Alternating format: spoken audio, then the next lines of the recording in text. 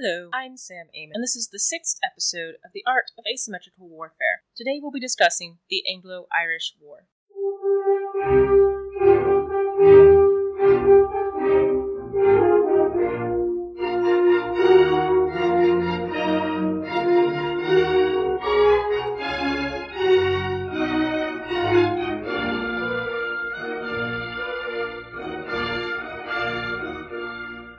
The Anglo-Irish War began on July 21st, 1919, and it ended in a truce between the British and Irish forces on July 11th, 1921. It is so monumental for Irish history as well as asymmetrical warfare history that you can't do it justice with just one episode. I've decided to break it out into 3 different episodes, one for each year of the war. I did this because I wanted to provide a solid foundation, so that way in my later episodes, when I go into more depth about some of the certain tactics that the Irish used or certain aspects of the war, my listeners would have a strong foundation to build from.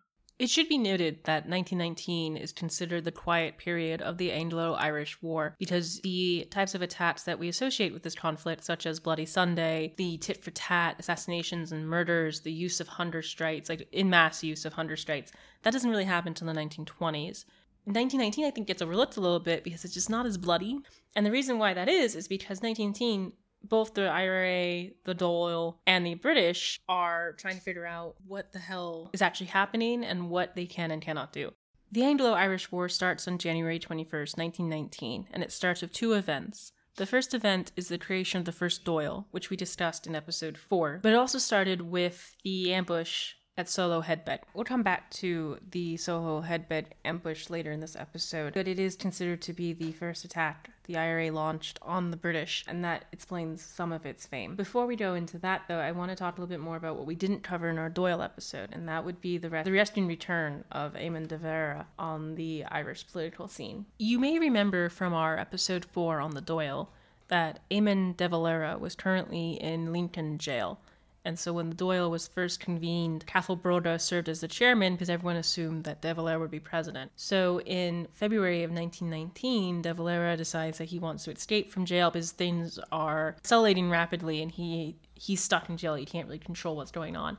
So he comes up with a plan. So while in jail, de Valera was working in the prison chapel, and while he was there, he noticed that the clergyman had the set of keys, and he knew that there was a door in the exercise yard that if he could open that door, he could make his escape. So what he does is that he makes an impression of the key in a wedge of wax, and then he has to figure out how to smuggle it out. So to smuggle it out, he enlists the help of Sean Milroy, who draws a seemingly harmless postcard showing a drunken man trying to use a large key to unlock a teeny keyhole. The large key is an actual drawing of the key that Dev needs to open up the door. The IRA made a copy of the key, and Fintan Murphy smuggles it in within a fruitcake.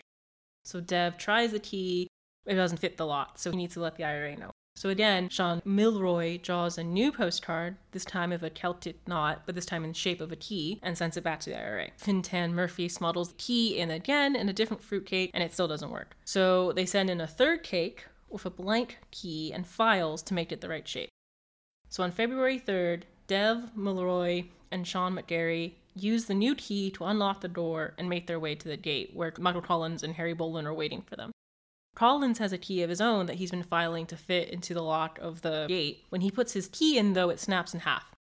So Dev uses his own key to push the remains out of the lock and unlocks it on his side and runs out. As they're escaping, it's said that Boland dresses Dev up in a fur-lined coat, and they walk arm in arm so as not to draw suspicion. Dev's escape was about 90% luck and 10% planning. The security at Lincoln Jail seemed to have been really lax if he was able to have 3 fruitcakes sent to him with keys hidden inside. His escape is one of those things from the Anglo-Irish War that inspires the romantic side, and I think that's one of the reasons why it's famous. And it's also a huge political victory. After Dev escaped, he had to go in hiding for a little bit, but at some point Collins wanted to have a huge parade where Dev would, march into Dublin and be welcomed by the mayor. And then the British found out, and the Dáil said, no, we're not doing that, because once the British find out and we go through with it, there's a chance of a confrontation and high casualties. And Collins was furious, and he thought it was similar to when Daniel O'Connell canceled his mass meeting at Clontarf. And I think it illustrates that at this point, the IRA and the doll are not ready yet for violence, even though Solohead Bedhead just happened. Once Dev escapes and he's allowed to come out of hiding, he calls the doll again. So the first ministry, they all resign. Dev is named president. He creates his own ministry. And then he does two things that we haven't talked about yet that I think are monumental for the Anglo-Irish War. So Sinn Féin had a policy where they would ostracize members of the RIC. So Dev makes that Doyle policy.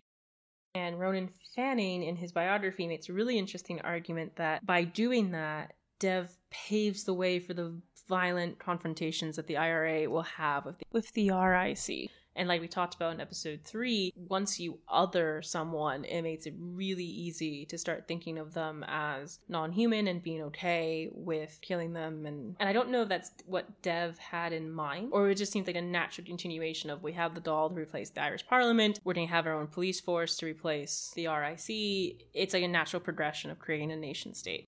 And actually, the IRA would create their own police force. Cathal Brugha was made in charge of it, even though he hated the idea.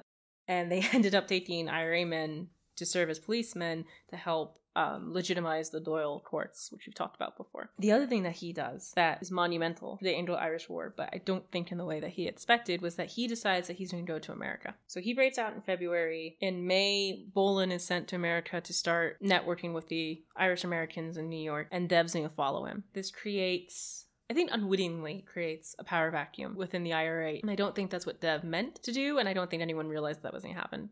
But what happens is that when Dev leaves, I think the only person who had the will to deal with Collins, and by extension, the Squad and GHQ, is now gone. And I don't know if Dev meant for Griffith to take his place, because Griffith becomes president in his stead while he's gone, or if he thought that Brugha would be able to handle Collins, because Brugha was already wrestling with GHQ and Collins about the oath that the IRA had to take to the Doyle. I'm not quite sure what he was thinking. I don't know even at this point, because hindsight is 2020, I don't know at this point if he thought that Collins needed to be handled. I think that's something that we tend to do. We look at what happens in 1920 and 1921 and 1922, and we say, oh, well, this antagonism had been there from the start, and that's not necessarily true.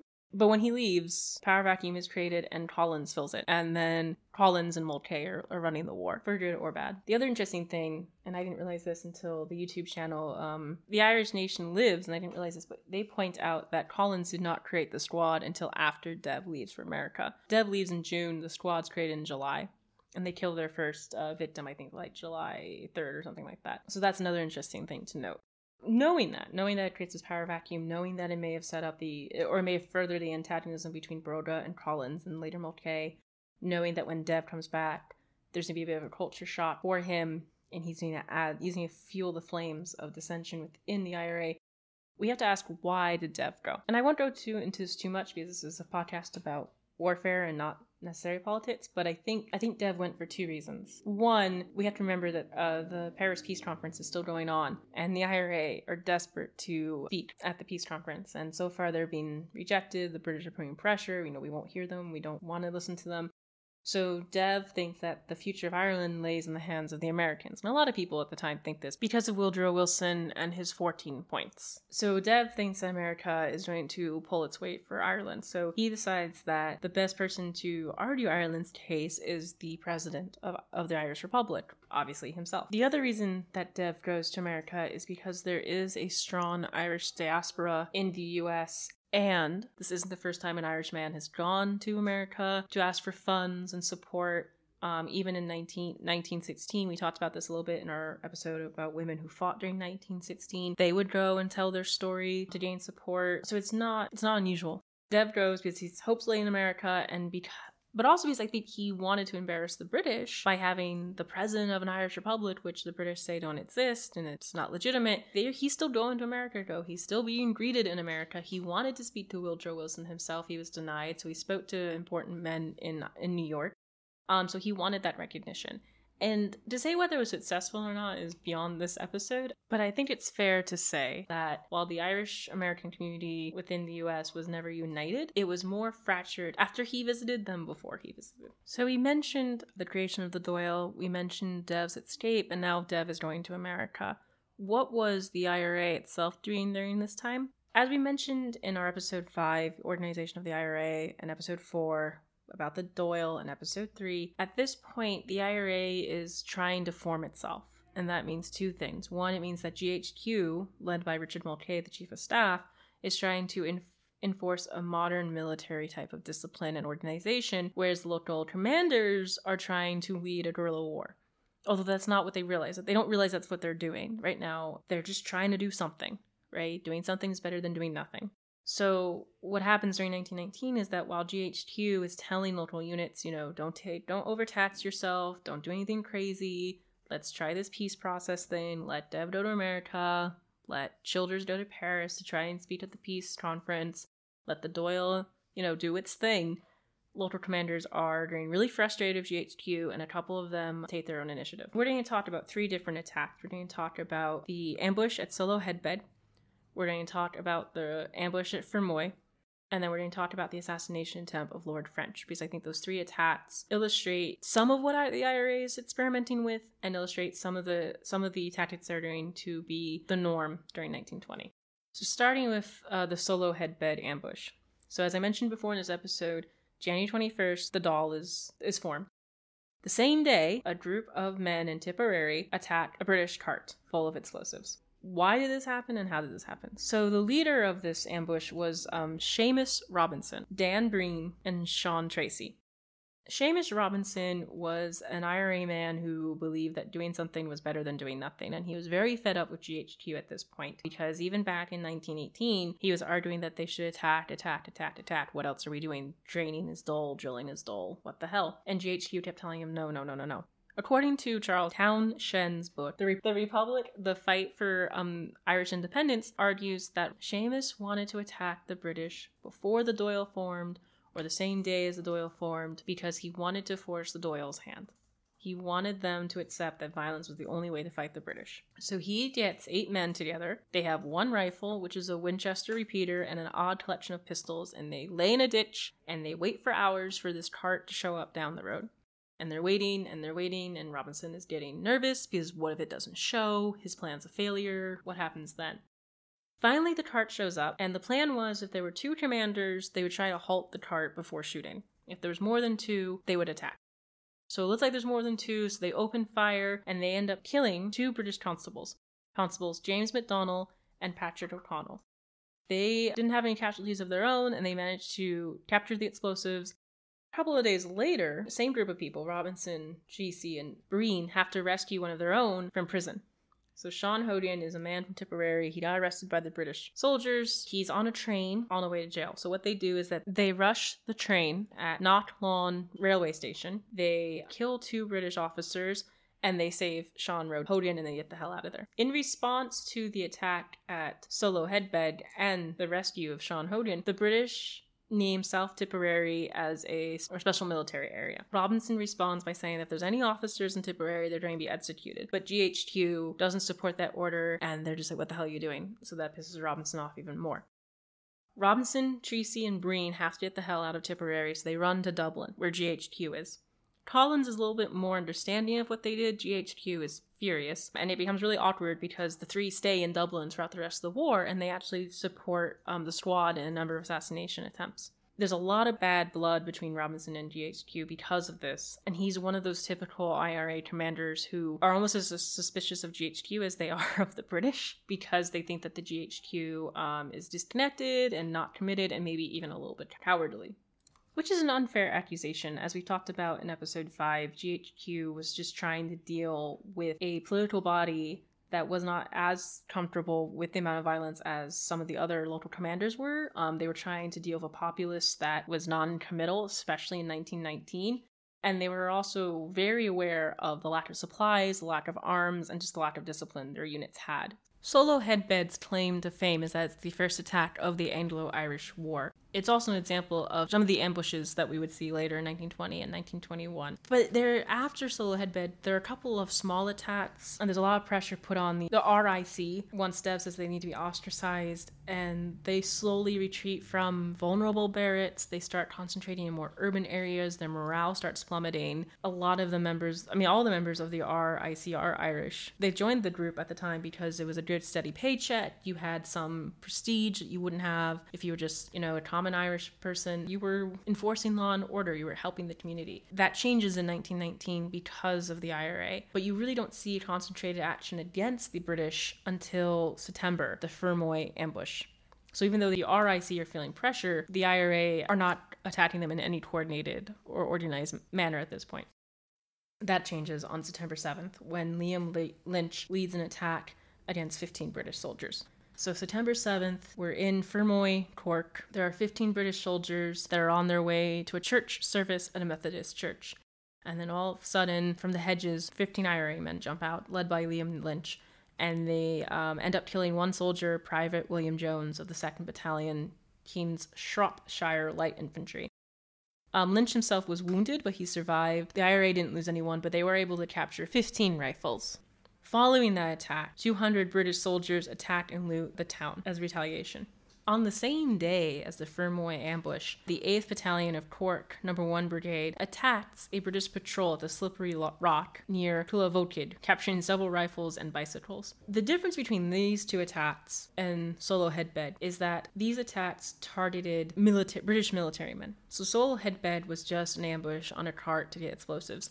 Fermoy was a planned attack against British officers to specifically kill those officers and intimidate the rest. It is really, I think, too, the first time that Lynch gets to exhibit some of his skills as a guerrilla commander. So Liam Lynch is going to be one of the most efficient officers I think the IRA have. And then he becomes a bit of a tragic figure during the Irish Civil War. Some people actually say that the war started with this attack because of its tactical nature and it's kind of like the small rock that precedes an avalanche. Because after this, especially in January and February of 1920, you're going to see a large slew of attacks like this. So it's a hair-burner of things to come. Finally, we have the assassination attempt of Lord French. So this attack was organized by Collins and carried out by the squad. Robinson, Breen, and Tracy also part in this attack. The plan was that Lord French was supposed to be traveling in a 3-car convoy so Robinson and Breen and a couple of others, they lay behind a bunch of hedges on the left road out of Phoenix Park, and they wait for his cars. They were told to ignore the first car and just focus on the second and third car, but it turns out that French was in the first car. As the cars drive by, they jump out and they fire several shots and they throw a couple of hand grenades. No one on the British side was hurt. French was fine, and the Irish lost one of their own, Martin Savage. And I think even Lloyd George kind of laughed off the assassination attempt. Even though it was a failure, I think it's an important moment for the war because starting in 1920s, when we're going to see this tit-for-tat assassination game that goes on in Dublin, and it's going to get really violent and really bloody, and it's going to culminate in Bloody Sunday in November 1920. This also isn't the first time that the Irish go after really high value targets. Like Lord French was basically the military dictator of Ireland at this point, except that he had no power because the British wouldn't commit to martial law in Ireland, but they wanted the problem solved. I need to do a later episode about the Black and Tans and the auxiliaries and the English strategy towards Ireland, but it wasn't the best, and coordination was terrible, and French felt like he never had the full confidence that he needed to win the war. But he was still a high-value target, and the fact that the Irish decided to just kind of launch this attack against him, I think, again, speaks to the audacity of the IRA, but also maybe not the greatest. In some ways, it could be a great strategic sense, because if you cut off the head of the leader of the British Army, maybe the British Army falls apart. But it could also be bad strategic sense, because if you do kill the military dictator of Ireland, you give the British the permission to just come down on you like a ton of bricks. And that was something that GHQ had in mind, particularly when they were trying to control the local units. And I think we see a hint of some of the issues that Collins and the squad introduced to the Anglo-Irish War and what Mulcahy and the Cosgrave administration have to deal with after Collins dies and after the Irish Civil War is resolved. So 1919 ends with the IRA starting to feel its way into guerrilla warfare. They're starting to discover the tactics that will and will not work. We've already seen assassination attempt on the British. Collins will continue that into 1920s. The British at this point, I think the reaction is befuddlement and hesitation. And I think there's a couple of reasons for that. One, they're still dealing with the end of the World War I. You still have the Paris Peace Conference to worry about. You've still got American relations to worry about. They have troops in the Middle East. I don't think, Lloyd George is quite invested in the Greek Civil War yet, but he's going to be invested in that in a little bit. They're very distracted. And this doesn't seem like a huge problem. See, the problem with Ireland, I think from the British perspective, is that they're always in rebellion. So you never really know when you need to react and when you just need to let them tire themselves out, basically. And I think that they're still in a bit of denial that the Dáil is a legitimate threat to their power and authority in Ireland, that the IRA is a legitimate threat to their military forces. They do lose confidence in the RIC, especially as the RIC starts abandoning vulnerable Barretts. And so they decide that they're going to create a special task force of non-Irishmen to help police Ireland, and they're to be known as the Black and Tans. And so we'll talk about them in the next episode. For the IRA and the Dáil, 1919 is a mixed year. They have some successes politically and militarily. Really, it's a year where they can set the groundwork for 1920. So that's it for now. Thank you for joining us today. Hope you enjoyed the episode. You can find our episodes on our website, www.samswarroom.com, as well as on Spotify, iTunes, Google Play, and SoundCloud. Also follow us on Twitter at AOASYM, ASYM, Warfare. Until next time, wash your hands, stay inside, practice social distancing, and stay safe.